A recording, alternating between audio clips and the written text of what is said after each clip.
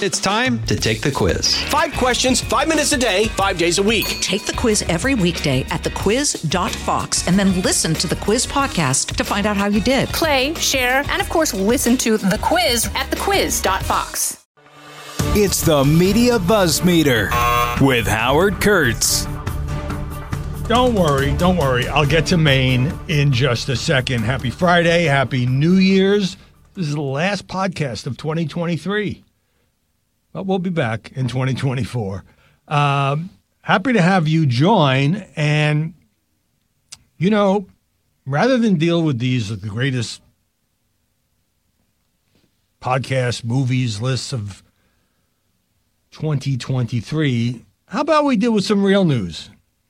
By the way, although it's a holiday weekend, I will be on duty on Sunday with Media Buzz on Fox at 11 Eastern. Now, I've just been puzzling about this Daryl Hall and John Oates thing. You know, they've broken up, and Oates is suing Hall, I guess. So here's an actual podcast interview. And I'm trying to figure out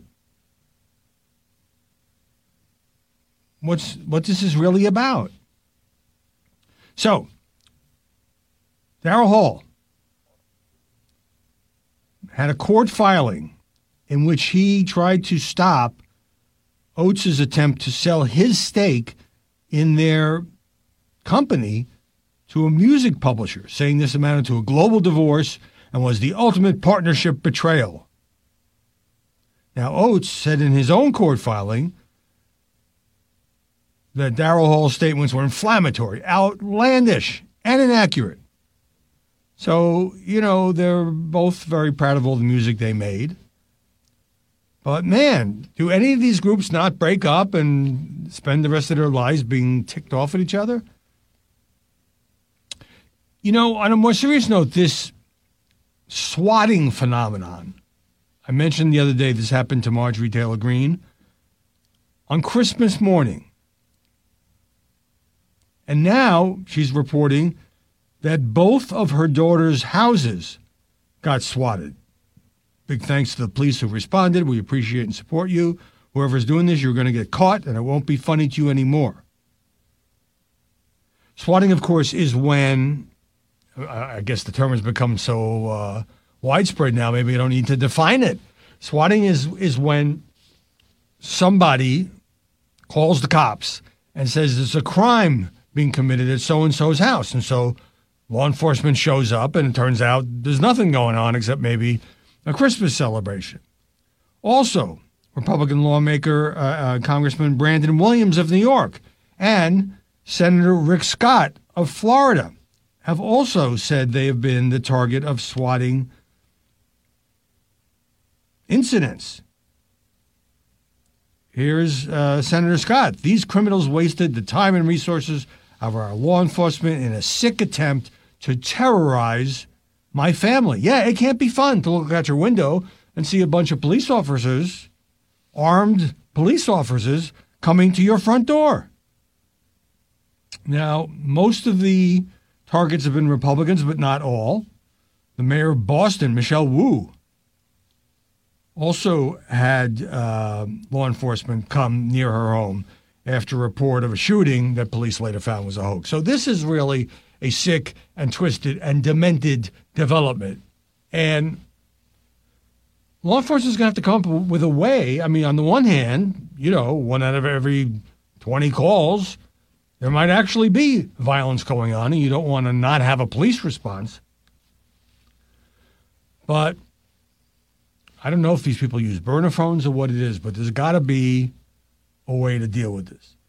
Now, I am not reading you this next story just because I got to get some sex into the podcast, get my final numbers up.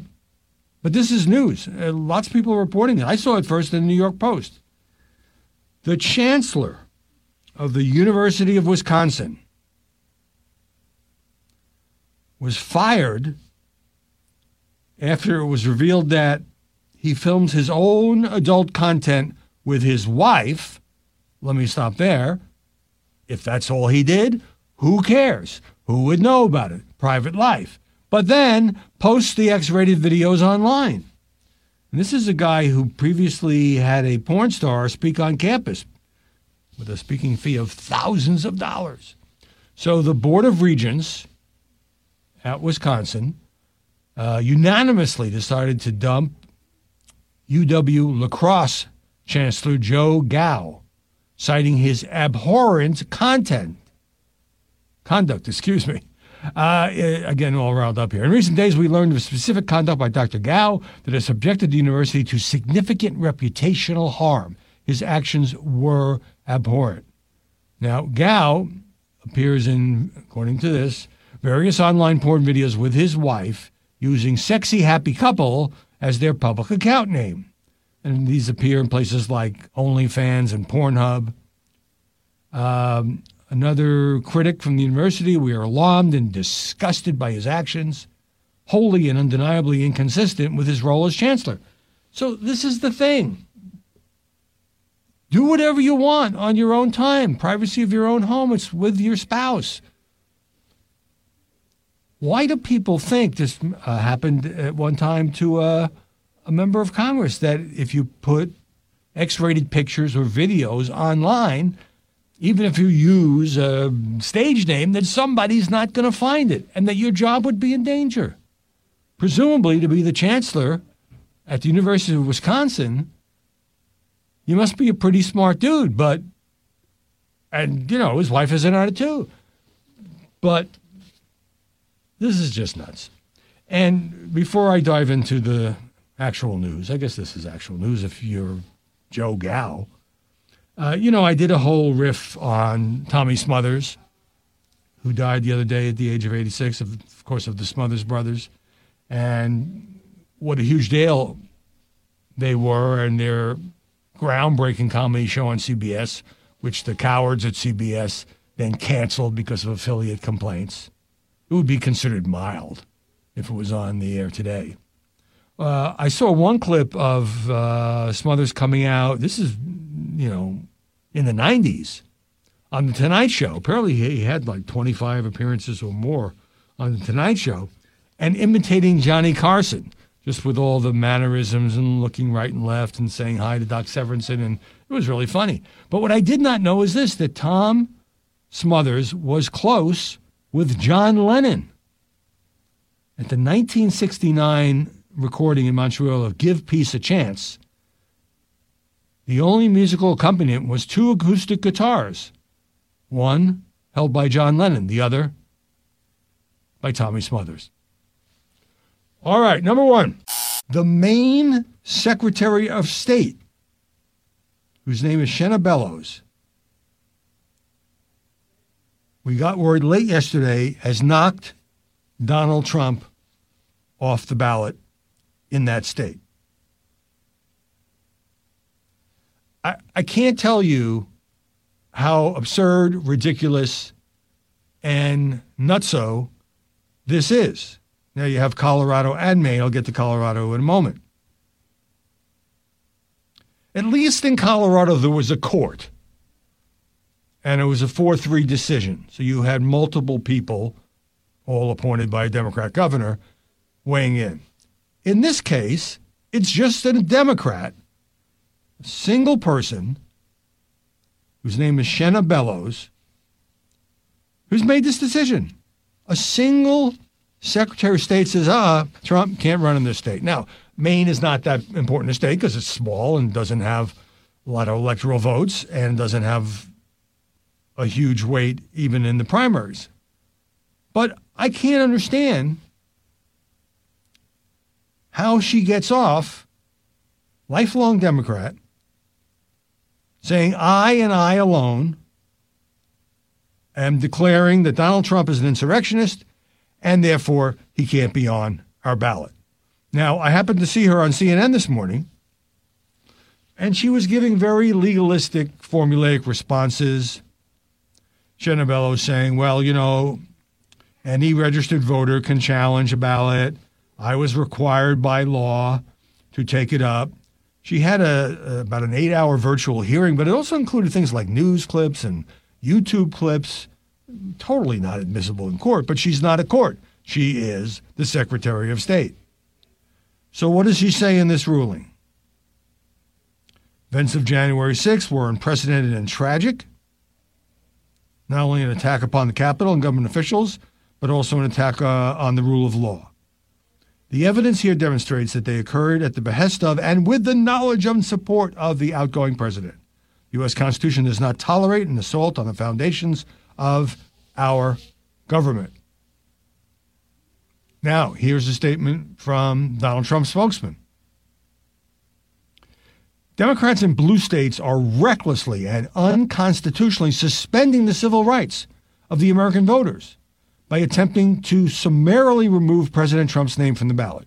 Make no mistake, these partisan election interference efforts are a hostile assault on American democracy. Trump, of course, is appealing. He has to appeal through the Maine court system and then can get to the Supreme Court. But Bellows said the January 6th events were violent enough, potent enough, and long enough to constitute an insurrection. Now, this obviously, like the Colorado case, is going to end up at the Supreme Court. And the Supreme Court is going to have to move fairly quickly. But it plays right into Donald Trump's hands. Even you have Chris Christie and Nikki Haley, who I'll get to, and Ron DeSantis saying, we'll beat him at the ballot box. Courts should not decide this.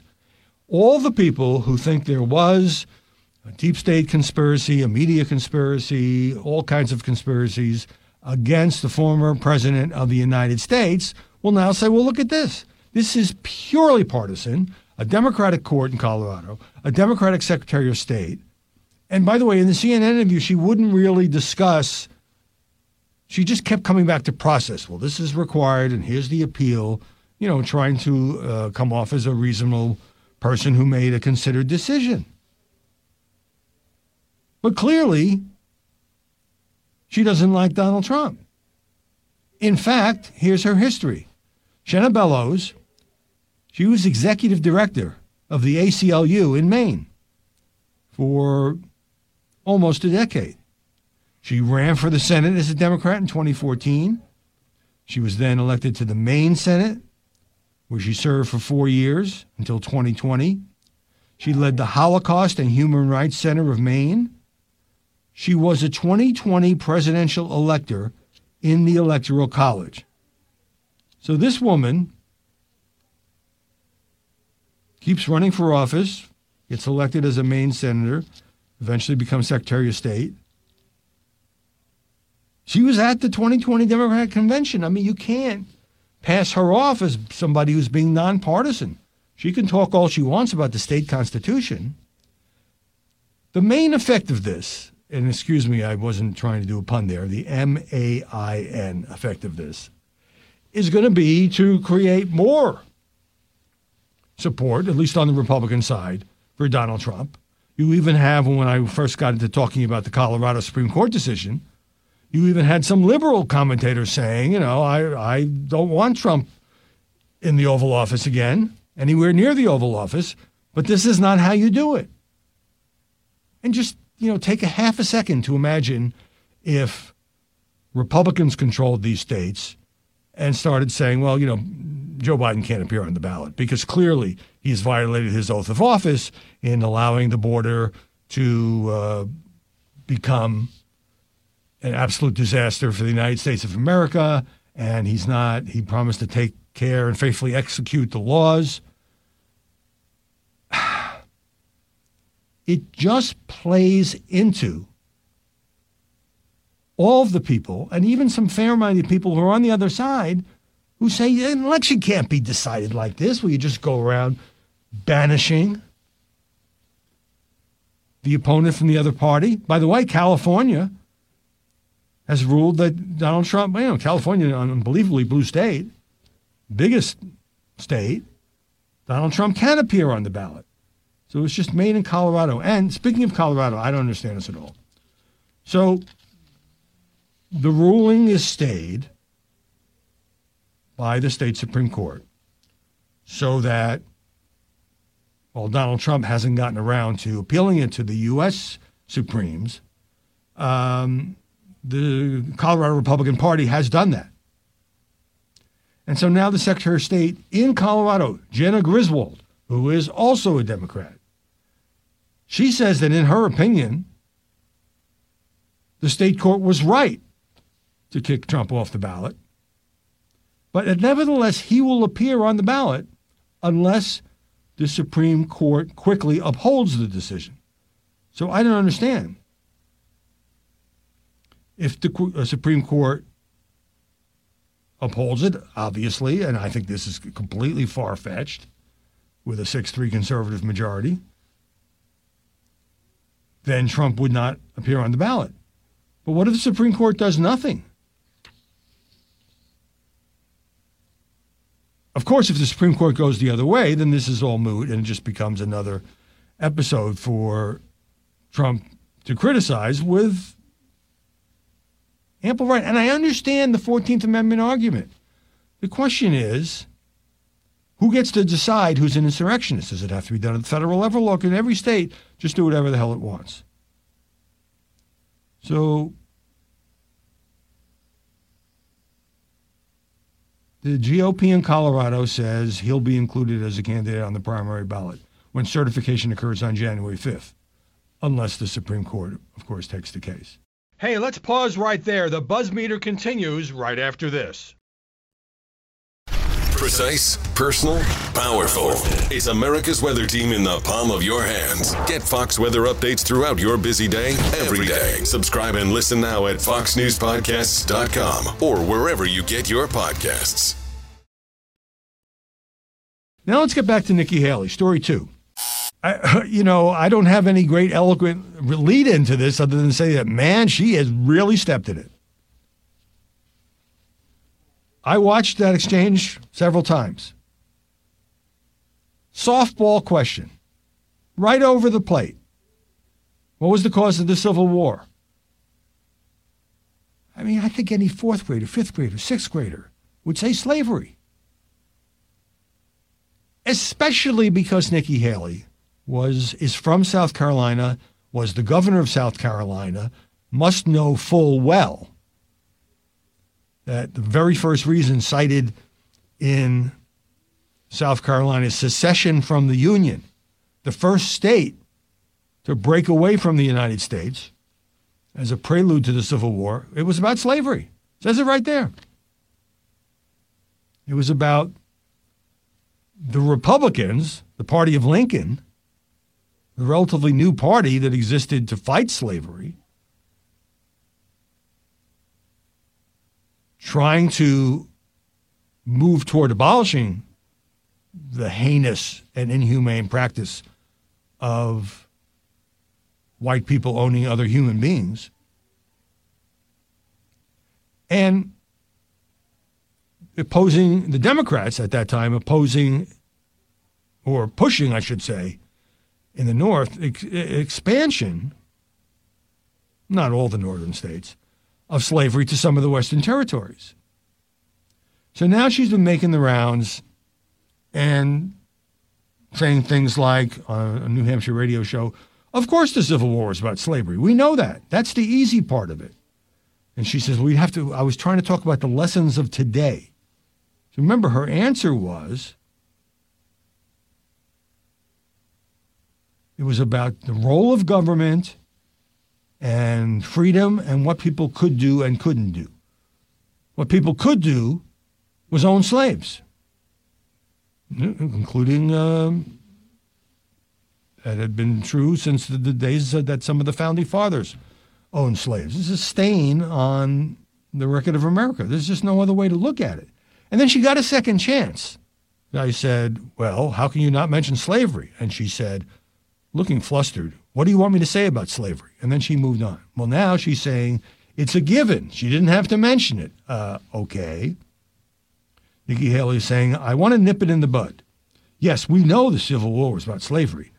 But more than that, what's the lesson in all this? This was in the radio interview. Then later she spoke to reporters. America had the decision and the moral question of whether slavery was a good thing, and whether the government, economically, culturally, any other reasons had a role to play in that. By the grace of God, we did the right thing, and slavery is no more. I say that as a Southerner. I say that as a Southern governor who removed the Confederate flag off the State House grounds. And look, I don't suggest for half a second that Nikki Haley is a racist or she's pro-slavery or whatever. What I do suggest is she completely and totally blundered in a way that what's really going on here was she was afraid that some Republicans would be offended if she brought up slavery. In today's MAGA party, that's what this was about. She knew exactly what she was doing. She was trying to dance around the question. Ron DeSantis going after her. She had some problems with basic American history. I just think this shows this is not a candidate that's ready for prime time.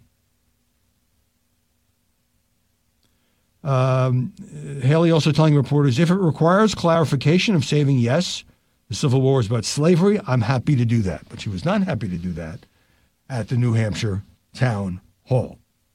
Now here's Mike Murphy, veteran Republican consultant who has been involved in a number of presidential campaigns, helped John McCain win the New Hampshire primary in 2000. And I've known him a very long time. On his Substack,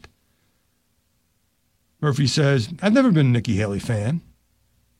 I find her cynicism depressing, and she is far too quick to pander away on whatever the latest insipid GOP crowd-pleasing trope might be.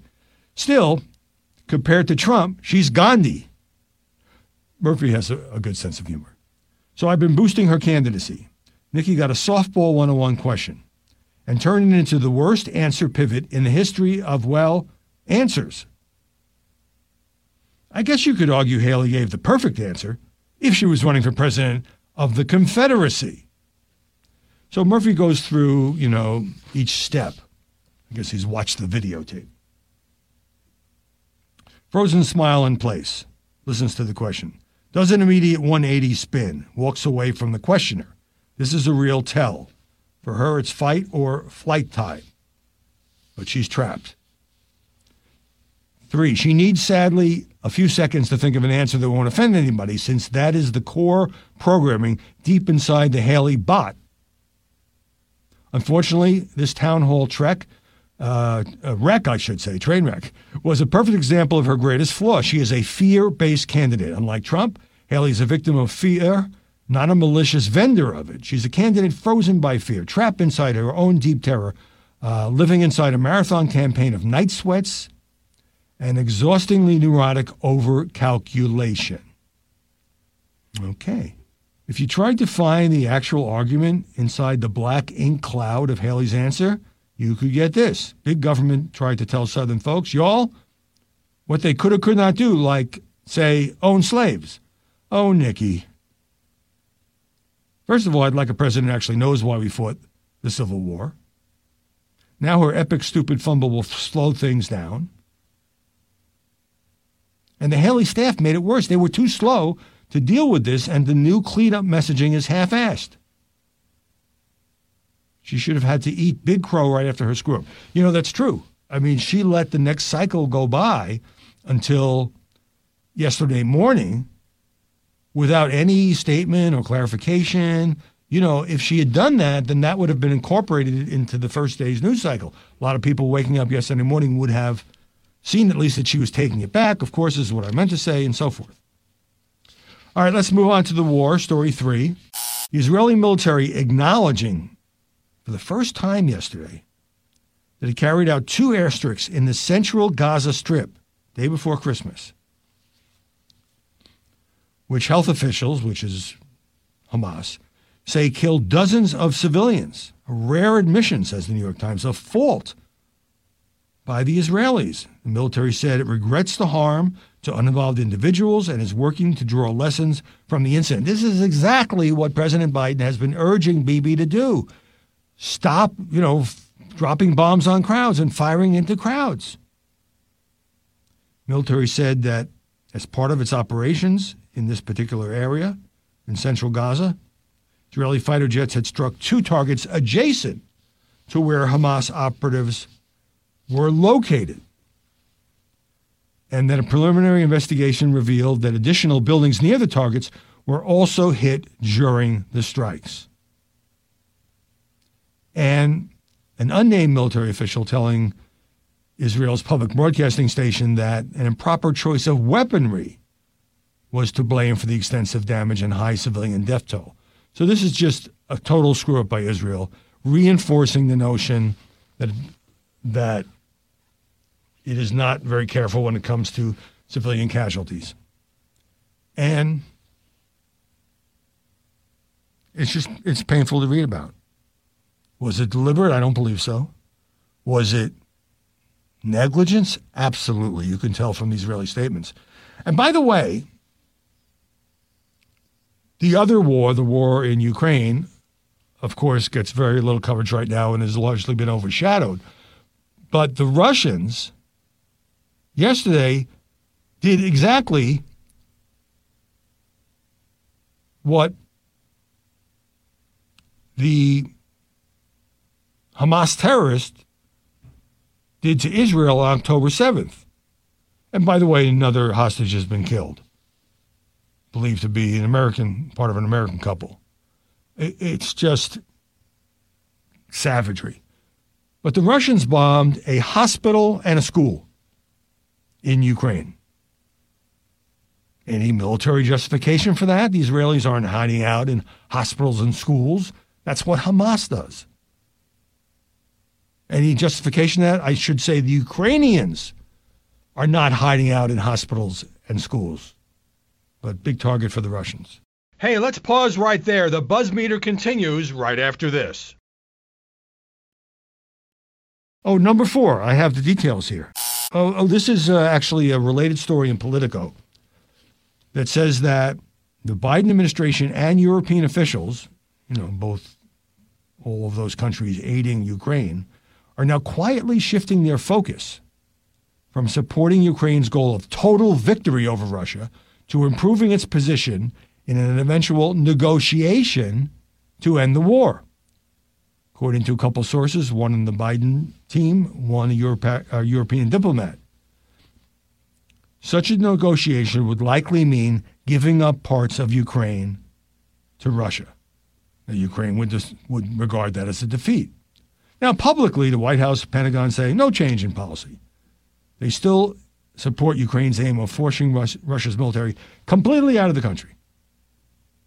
But along with the Ukrainians themselves, U.S. and European officials are now discussing the redeployment of Kyiv's forces, says Politico, away from Vladimir Zelensky's mostly failed counteroffensive into a stronger defensive position against Russian forces in the east.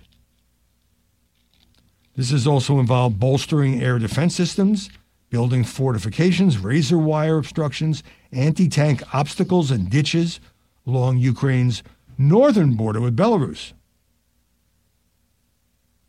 So what they're trying to do is shore up Ukraine's position in a defensive way if there is a future negotiation.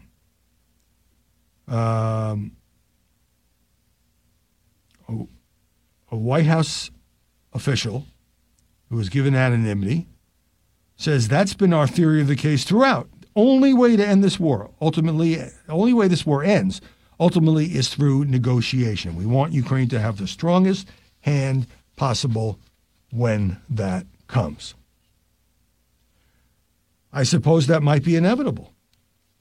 And I suppose in some ways it rewards Putin. But at the same time, you can't have a war forever. Russia has suffered heavy, heavy losses. And there just might come a point where both sides are looking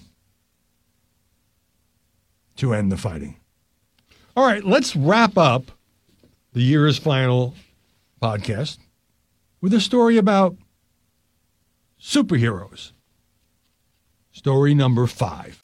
Anybody who knows me, has listened to me, has watched me, has read some of what I've written, knows that I grew up reading comic books. It was actually an important thing for me because I studied the drawing and the dialogue.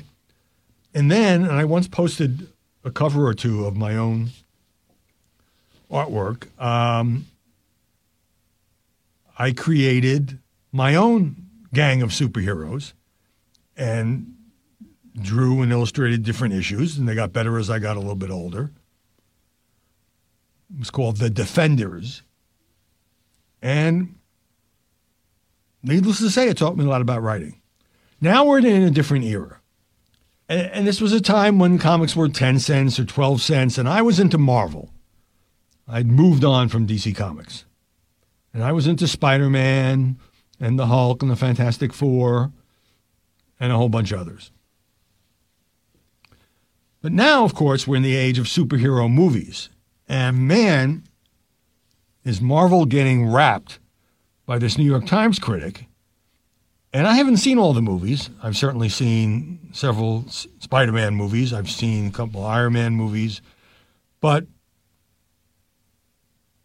you know, how many superhero movies can you watch? So the latest release is called The Marvels. And the critic says, you know, before any of the action starts, there's all these flashback sequences because audiences need to know some of what went before to even make sense of the movie. It's nowadays tantamount to a college course, says the Times critic. And it seems like audiences are tiring of the constant homework assignments. A year of diminishing box office returns is more proof that the casual superhero moviegoer is becoming more and more of a rarity, given that it's now a multi-platform investment. These franchises are spelling their own downfalls as the price of entry into the fandoms has becoming frustratingly high for the dedicated disciples of these worlds, and not at all worth it for casual viewers or prospective new fans. I'm sure some people who go to these movies would disagree. But these are now being called, there's an assembly line quality to the plot structures that make it easy to forget that Marvel used to just be able to write these terrific scripts and well-produced shows, harkening back to Captain America and Thor and Guardians of the Galaxy, which didn't exist in my adolescence. Ant-Man. I was never huge on Ant-Man, but he was sort of an interesting character. The 2010s were defined by the likes of Black Panther, Guardians, and Avengers movies. Critics liked them, fans devoured them, but Marvel's narrative fatigue has been building. Guardians made the most money, but it was dull, off-putting, and didn't offer the closure that the trilogy had seemed to promise. So you had to see the first two movies to even understand it. Ant-Man and the Wasp was widely panned for good reason, got tangled up in a psychedelic pseudoscience with no payoff. On the DC comic side, the most impressive feat of The Flash was casting a problematic lead actor as not one but two versions of the same character in a tedious time travel plot that had already been pulled off by the TV series of the same name. I've actually watched a lot of the TV Flash, which is on Netflix, I think. And it's pretty good, or much of it is pretty good. Sometimes there are clunkers. But I have not seen the cinematic version. And although The Marvels was set up to be the big blockbuster, it was unimaginative, unremarkable, and purely targeted to audiences already in the know. It's performed miserably, and even Bob Iger, the president of parent company Disney having bought Marvel a long time ago, has taken the rare step of admitting the movie's shortcomings. It's a long way from Stan Lee, who was the creator of Marvel Comics and creator of many of the characters and who used to have a connection with the young comic-buying audience. So I don't know if Marvel, in a final cinematic feat, can pull itself out of this tailspin. But as a longtime Marvel fan, who once got a letter published in, I believe it was Spider-Man 22, my first published work, I hope that happens. The box office will tell the story. So as I was saying, have a great weekend. 3-day weekend coming up, folks. Have a great New Year's. Check me out Sunday morning on Fox. I'll be taking off New Year's Day. Nobody is thinking about media and politics, right? Well, maybe some people. Back the day after that. See you then with the first Buzz Meter of 2024. Listen ad-free on Fox News Podcasts and via Apple Podcasts, and Prime members can listen to this show ad-free on Amazon Music. Put the power of over 100 meteorologists and the worldwide resources of Fox in your hands with the Fox Weather Podcast. Precise, personal, powerful. Subscribe and listen now at foxnewspodcasts.com or wherever you get your podcasts.